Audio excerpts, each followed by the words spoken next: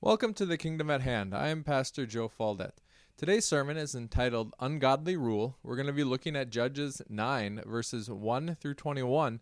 We're going to be looking at how ungodly people become rulers and what godly rule actually looks like. Our sermon today is going to be taken from Judges 9, verses 1 through 21, and I read in Jesus' name. Now Abimelech, the son of Jerubbaal, went to Shechem to his mother's relatives and said to them and to the whole clan of his mother's family, "Say in the ears of all the leaders of Shechem, which is better for you, that all 70 of the sons of Jerubbaal rule over you, or that one rule over you? Remember also that I am your bone and your flesh." And his mother's relatives spoke all these words on his behalf in the ears of all the leaders of Shechem, and their hearts inclined to follow Abimelech, for they said, "He is our brother." And they gave him 70 pieces of silver out of the house of Baal-berith, with which Abimelech hired worthless and reckless fellows who followed him. And he went to his father's house at Ophrah, and killed his brothers, the sons of Jerubbaal, 70 men on one stone. But Jotham, the youngest son of Jerubbaal, was left, for he hid himself, and all the leaders of Shechem came together, and all Beth Millo, and they went and made Abimelech king by the oak of the pillar of Shechem. When it was told Jotham, he went and stood on top of Mount Gerizim, and cried aloud and said to them, "Listen to me, you leaders of Shechem, that God may listen to you. The trees once went out to anoint a king over them, and they said to the olive tree, 'Reign over us.' But the olive tree said to them, 'Shall I leave my abundance, by which gods and men are honored, and go hold sway over the trees?' And the trees said to the fig tree, 'You, come reign over us.' But the fig tree said to them, 'Shall I leave my sweetness and my good fruit, and go hold sway over the trees?' And the tree said to the vine, 'You, come reign over us.' But the vine said to them, 'Shall I leave my wine that cheers God and men, and go hold sway over the trees?' Then all the trees said to the bramble, 'You, come reign over us.' And the bramble said to the trees, 'If in good faith you are anointing me king over you, then come and take refuge in my shade. But if not, let fire come out of the bramble and devour the cedars of Lebanon.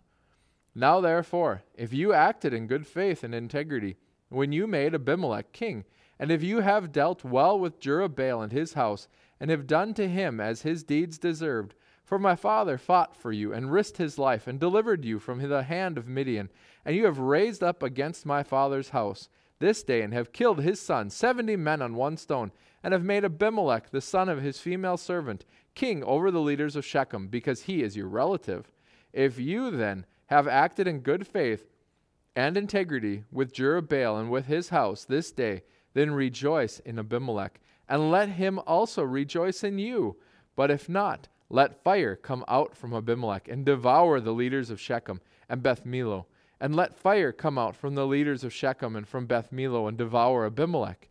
And Jotham ran away and fled and went to Beer and lived there because of Abimelech, his brother. Let us pray.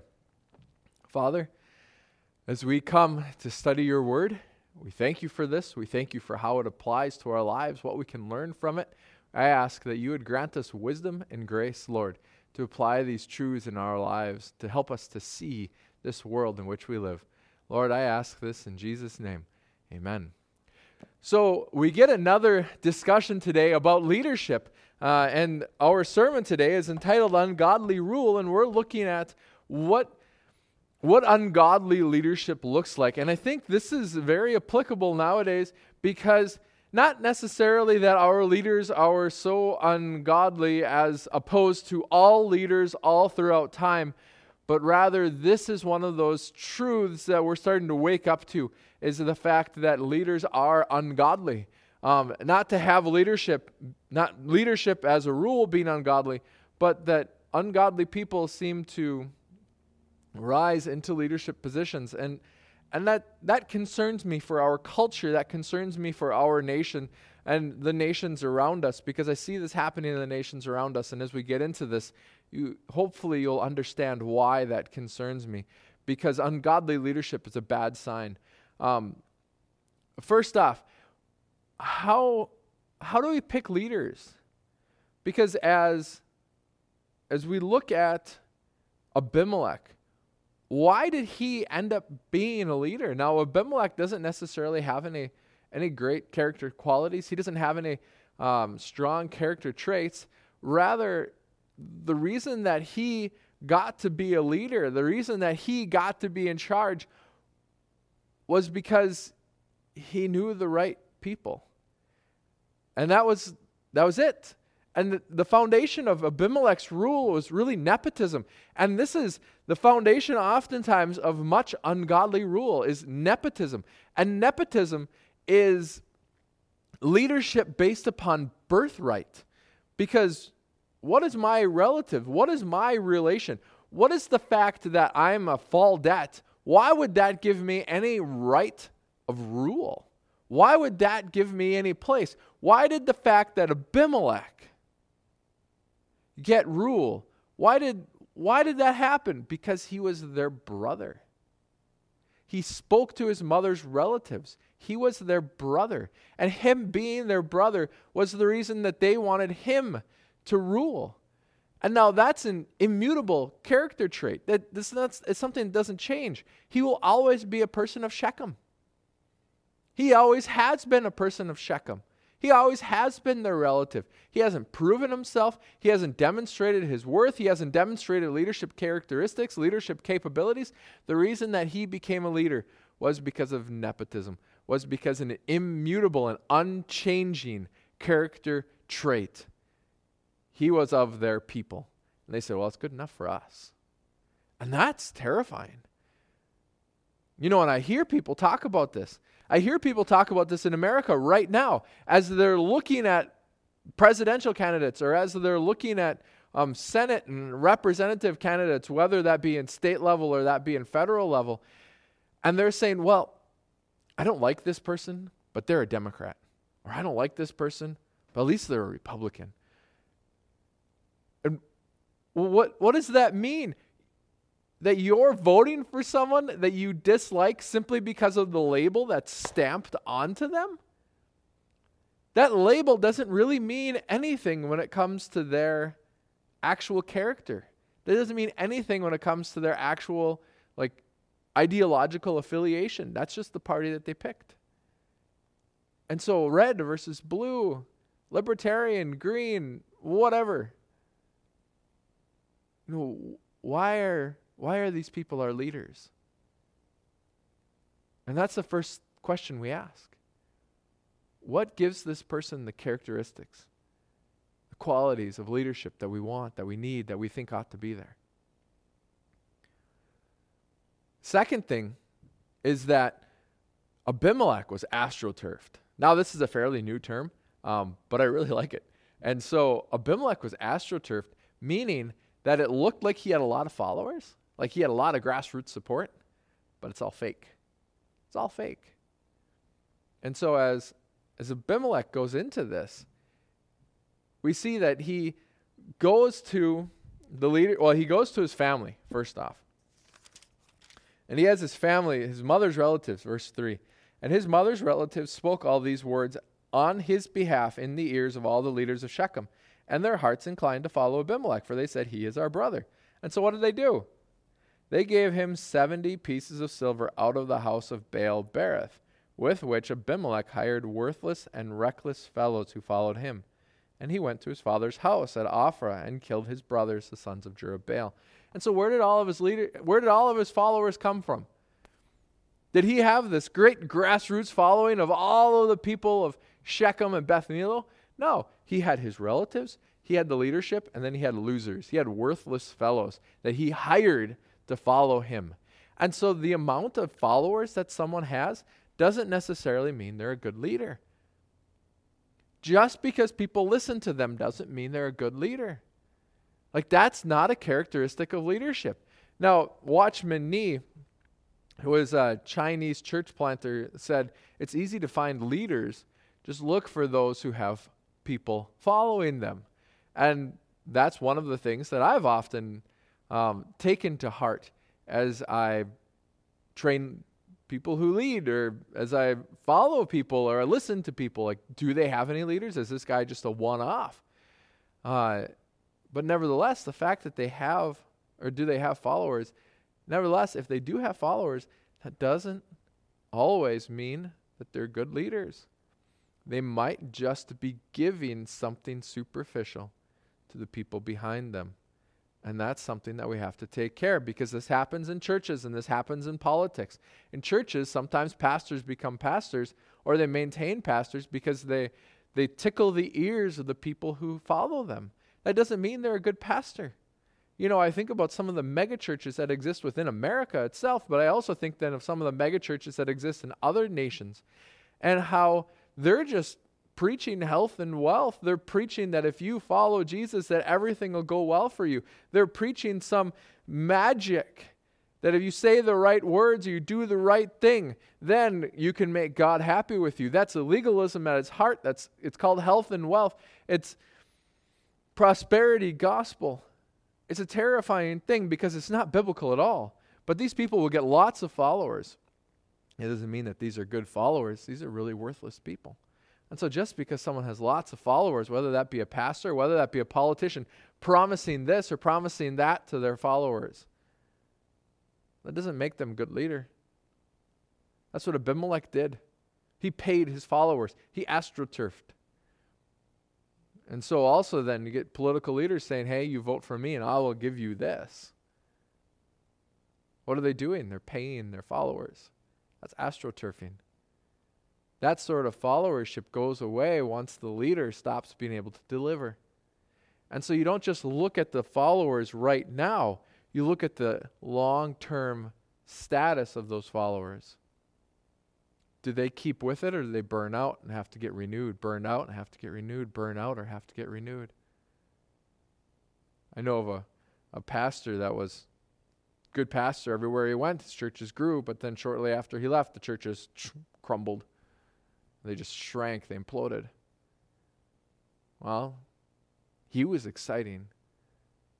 That was about it. He didn't build that depth underneath. And so that's what's happening with Abimelech. That's a bad leader. Abimelech is just this, he has all of these terrible leadership traits. He also hates competition. He can't stand competition. And this is a sign of a bad leader. A bad leader can't stand competition.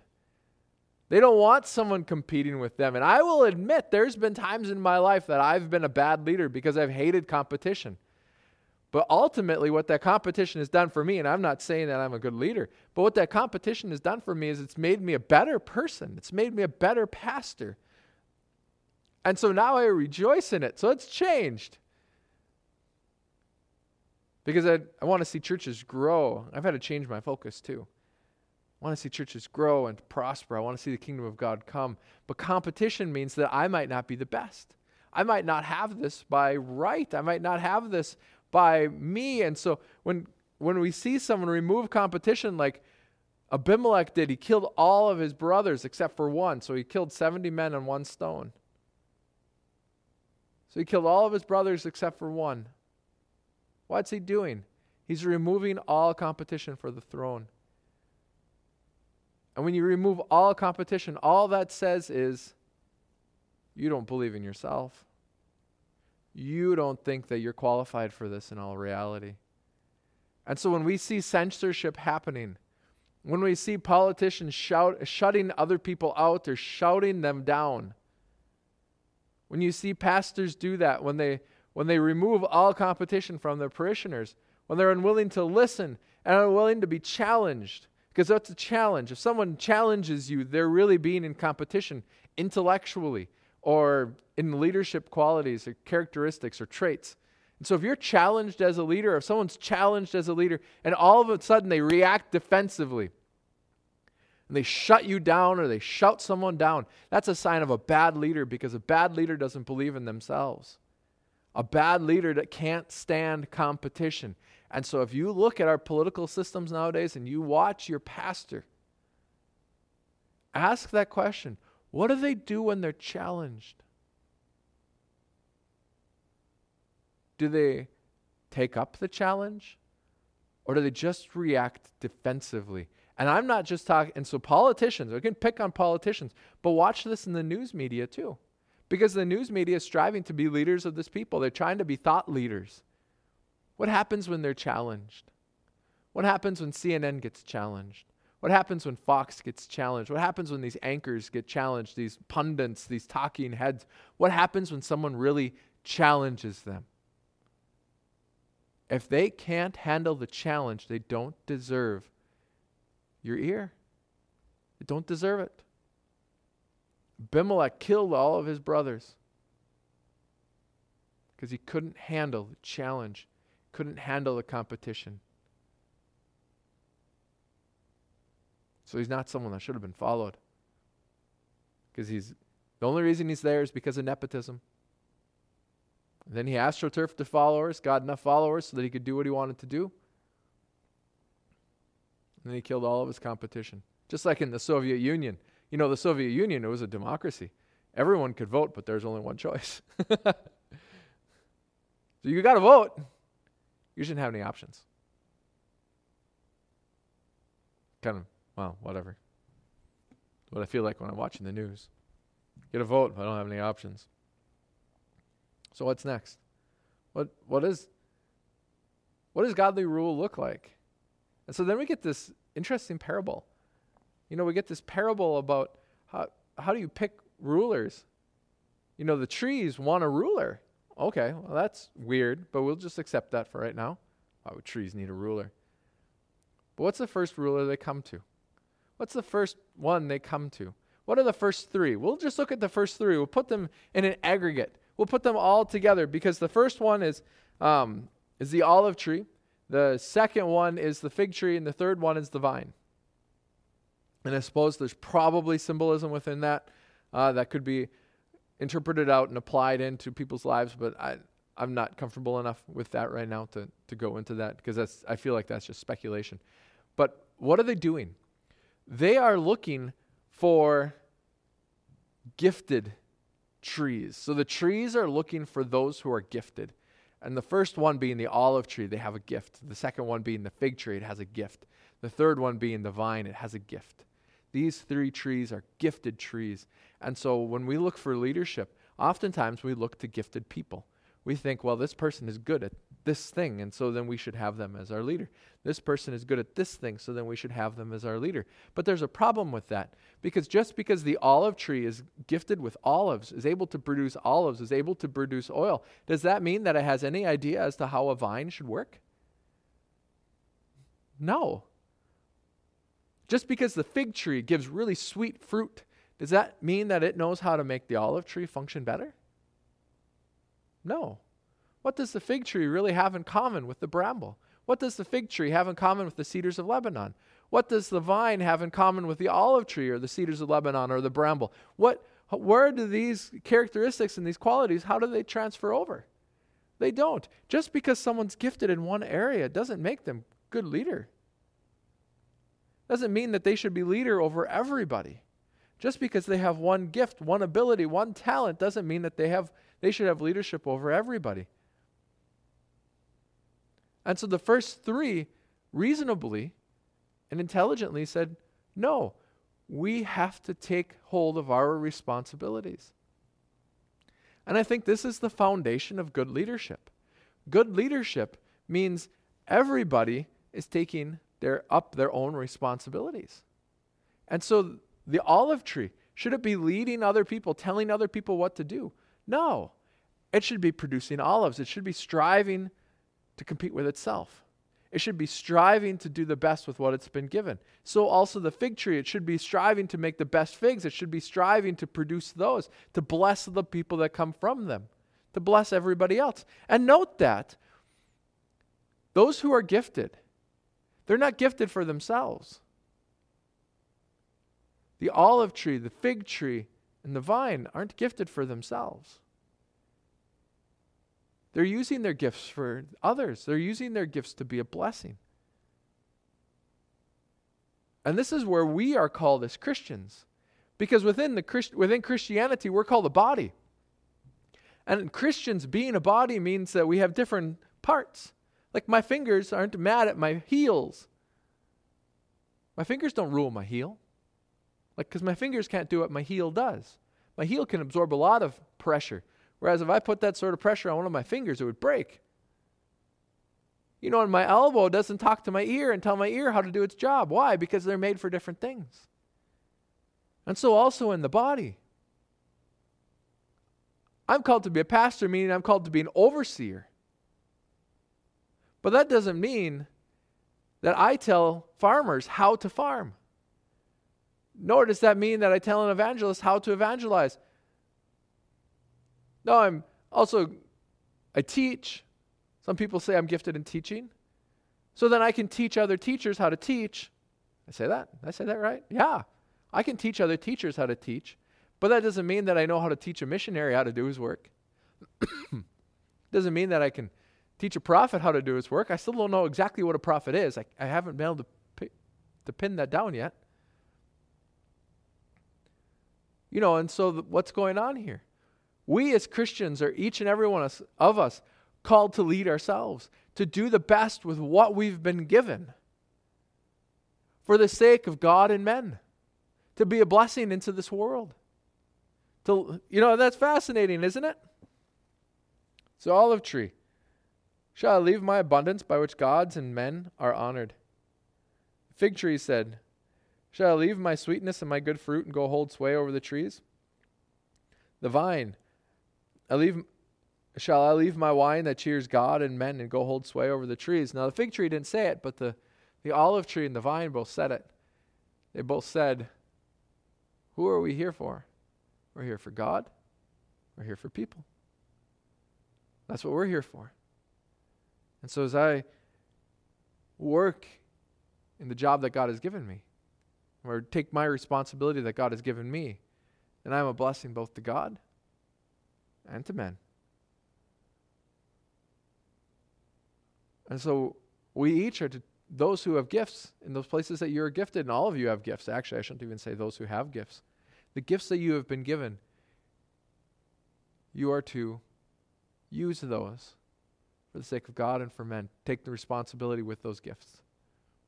So what about the bramble? Well, the bramble is still doing what the bramble does, because the bramble doesn't provide anything but shade. And so the bramble provides shade. And that's great. And so if you want to take shade under the bramble, go for it. The problem is you're not going to grow as well. If you just look for a leader to tell you what to do, you're not going to grow to the same degree that you would if you took responsibility for the gifts that you've been given. Because the cedars of Lebanon underneath the bramble, they can only grow so high before they surpass the bramble. But the bramble says, hey, if you want to take shade under me, go for it. You want to follow me? Go for it. And so, to some degree, I see that as my role being overseer, but, well, kind of, not really. Because Abimelech's being compared to the bramble. A bramble it's not necessarily a short tree, like a little bush. But rather, the bramble was fairly tall. It would be over a man's head. They would use them for hedges. That's Hosea, the one who married, I'm forgetting the one who married the prostitute. And then he prays that prayer where, the hedge of thorns. We hear about this hedge of thorns. Well, a hedge of thorns was a high hedge. And that was the bramble bush, that hedge of thorns. And so as people could take shade under it, and it could be pruned to be of use to provide shade, but it only went up so high. And so if you want to reach your true capacity, you can't just take shade under it. But the bramble is happy to give you shade. But that shade is dangerous because fire can come out of the bramble, because the bramble can dry. And a bramble, that's a dense wood. Any thorn tree, any tree with thorns is a really dense wood. Note that all throughout the world. It's the same way. Any tree with thorns is a really dense wood, and the bramble, it's got small sticks. It's not the stick tree, but it's got these small twigs. And so when the bramble starts on fire, fire really comes. And so it's dangerous to take shade under a bramble tree, under a bramble bush. Why? Because you never know when the fire is going to come. And so if you're hiding under a leader, you're hiding behind that leader, it's a dangerous spot to be. Now the olive tree doesn't have to worry about the bramble. The vine doesn't have to worry about the bramble. The fig tree doesn't have to worry about the bramble because they're doing their thing. They're doing what God has called them to do. They're being responsible where God has called them to be responsible. But the one hiding under the bramble bush, the one hiding behind the leader, the one that's taking shade there instead of standing up on their own, that's the one that has to be careful. Because when that fire comes, they'll be burned. So take care who you follow. Take care who you follow. Take care who you listen to. Take responsibility where God has gifted you. That's what this means. And so should there be leaders? Well, yes and no. So here I'm just going to go off from the text. Should there be, is there a place for leadership? Well, the biblical place for leadership, you've got the gifts given to the church in Ephesus, or in the book of Ephesians, the apostle, prophet, evangelist, pastor, teacher. And so with those 4 offices, you're going to have people that are gifted in those. And so where you fall into line there, but those are giftings not just for the sake of rule, rather those are giftings for the sake of work. And so these are people that are gifted to work in these manners. And so if you want to learn how to pastor, how to teach, you follow a pastor teacher. If you want to learn how to evangelize, you follow an evangelist. You want to learn how to prophet, you follow a prophet. I still don't know exactly what a prophet is. If you want to learn how to be a missionary, that's where the apostolic gift is given. You want to learn how to do those things, you follow those people, but the purpose of following those people is for the sake of work. And so where does the overseer come in? The bishop that Paul talks about in 1 Timothy. Well, the overseer is just the one that makes sure that everything is interacting properly. It's like a gardener. So a gardener doesn't make the plants grow. It just makes sure that weeds aren't coming up. And it makes sure that things are where they ought to be so that they can best work. You don't put hostas out in the middle of the sun. You put them in the shade. But then you don't put your tomato plant by the hostas. Why? Because it's not going to grow. It needs full sun. And so that's the purpose of the overseer. It's to make sure that all of the body parts are where they ought to be so that they can grow to their greatest extent. And so is that a leader? Kind of, but not really. It's just a gardener, just the organizer. And so if you want to learn how to be a teacher, I can teach you that. If you want to learn how to be an evangelist, that's not my gifting. That's the place where you talk to Edgar.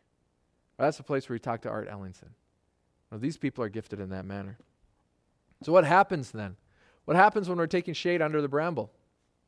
Well, danger comes because that fire becomes destructive. So it's really interesting then, as we're looking at this,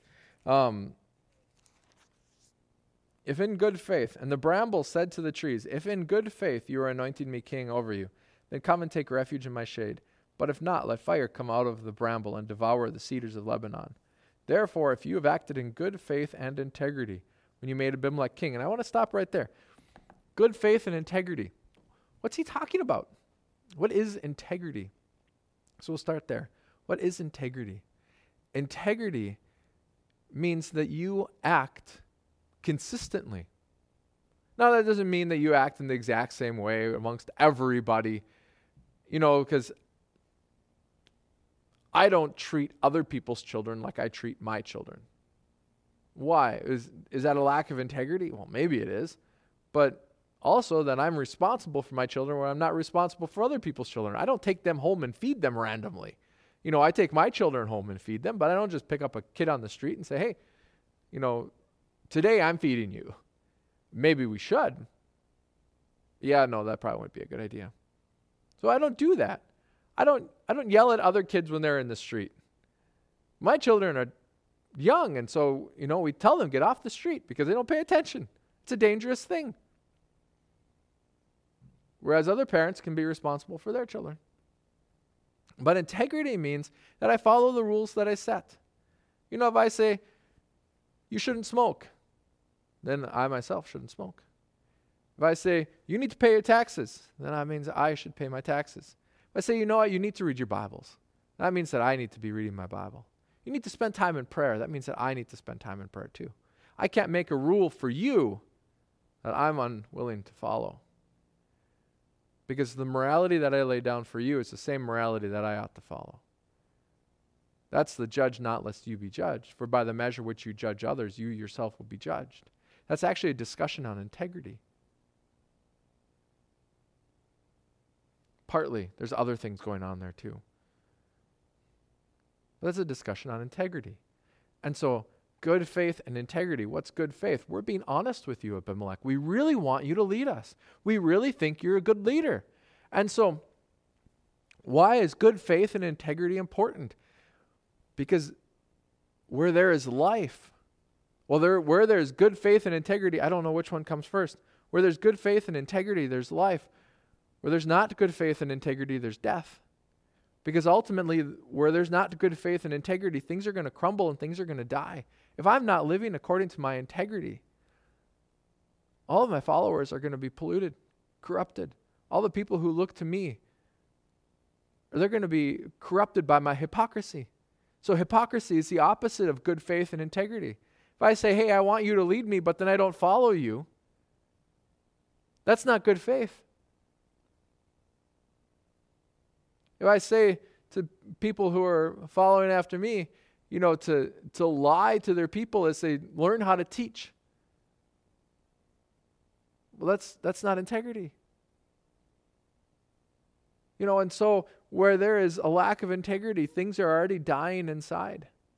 It's not holding strong. It's not being renewed. Where there's a lack of good faith, that's happening. And so what happens when the bramble dies? So there are three things that are required for fire. Sorry to go off into like a simple physics. Three things that are required for fire: fuel, heat, and air. So the bramble is a great bush for shade, but it's also a great bush for fire because it's got those dense twigs. It's got those really hard twigs. It's got lots of small twigs. And so when it dies, it's also got lots of space in between, like a big log. You're going to have to heat up that whole big log in order to start it burning. And it's constantly absorbing heat into the rest of the log, and that's why you can't just take a match and light a log, but you can take a match and light a twig. And so you've got this huge, because that twig that'll start on fire doesn't have to absorb as much heat. And it's got lots of air around it. And so you light that twig, and there's lots of air inside of this bramble bush. And if there's no water in that bramble bush to tamp down the heat, because that's what a wet log does, is it removes heat, because you got to heat up that water to drive it out, and so it's absorbing the heat before it can burn the wood. And so if you have a dead bramble bush, so it's just a collection of dead twigs all wound together. Once that starts on fire, fuel, heat, and air, they're all there. Whew, this thing goes up. And so where there's not good faith and integrity, the whole thing perishes. And the interesting thing about that is that good faith and integrity has to start somewhere, but it can start somewhere.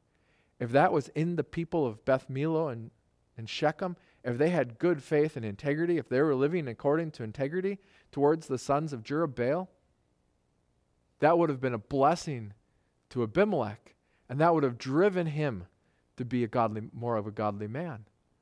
And then he could have reinforced that amongst the people. Had Abimelech been acting in good faith and integrity, he could have been a blessing to the people and driven them into that realm, into good faith and integrity. Because good faith and integrity, that's life. That creates life within a system. And all it requires is one cog in that system to start exuding that good faith and integrity. And so if you're living in good faith and integrity, you're going to be a blessing to everything around you. But if you're not living in good faith and in integrity, you're going to be a detriment to everything around you. And so both the blessing and the death can start at any point, which is interesting because these things reinforce each other. Those who lead reinforce the followers. Those who follow reinforce the leadership. And so that's what makes culture. The people we look to for guidance, they're going to reinforce us. But who we are changes the people that we look to. So if I'm a person of good faith and integrity, I'm not going to follow someone who doesn't have good faith and integrity. And so if a church, we'll just pick on a church. If a church gets a bad pastor, whose problem is that? Whose fault is it that bad things happen down the road? Both. The church can't just blame the pastor.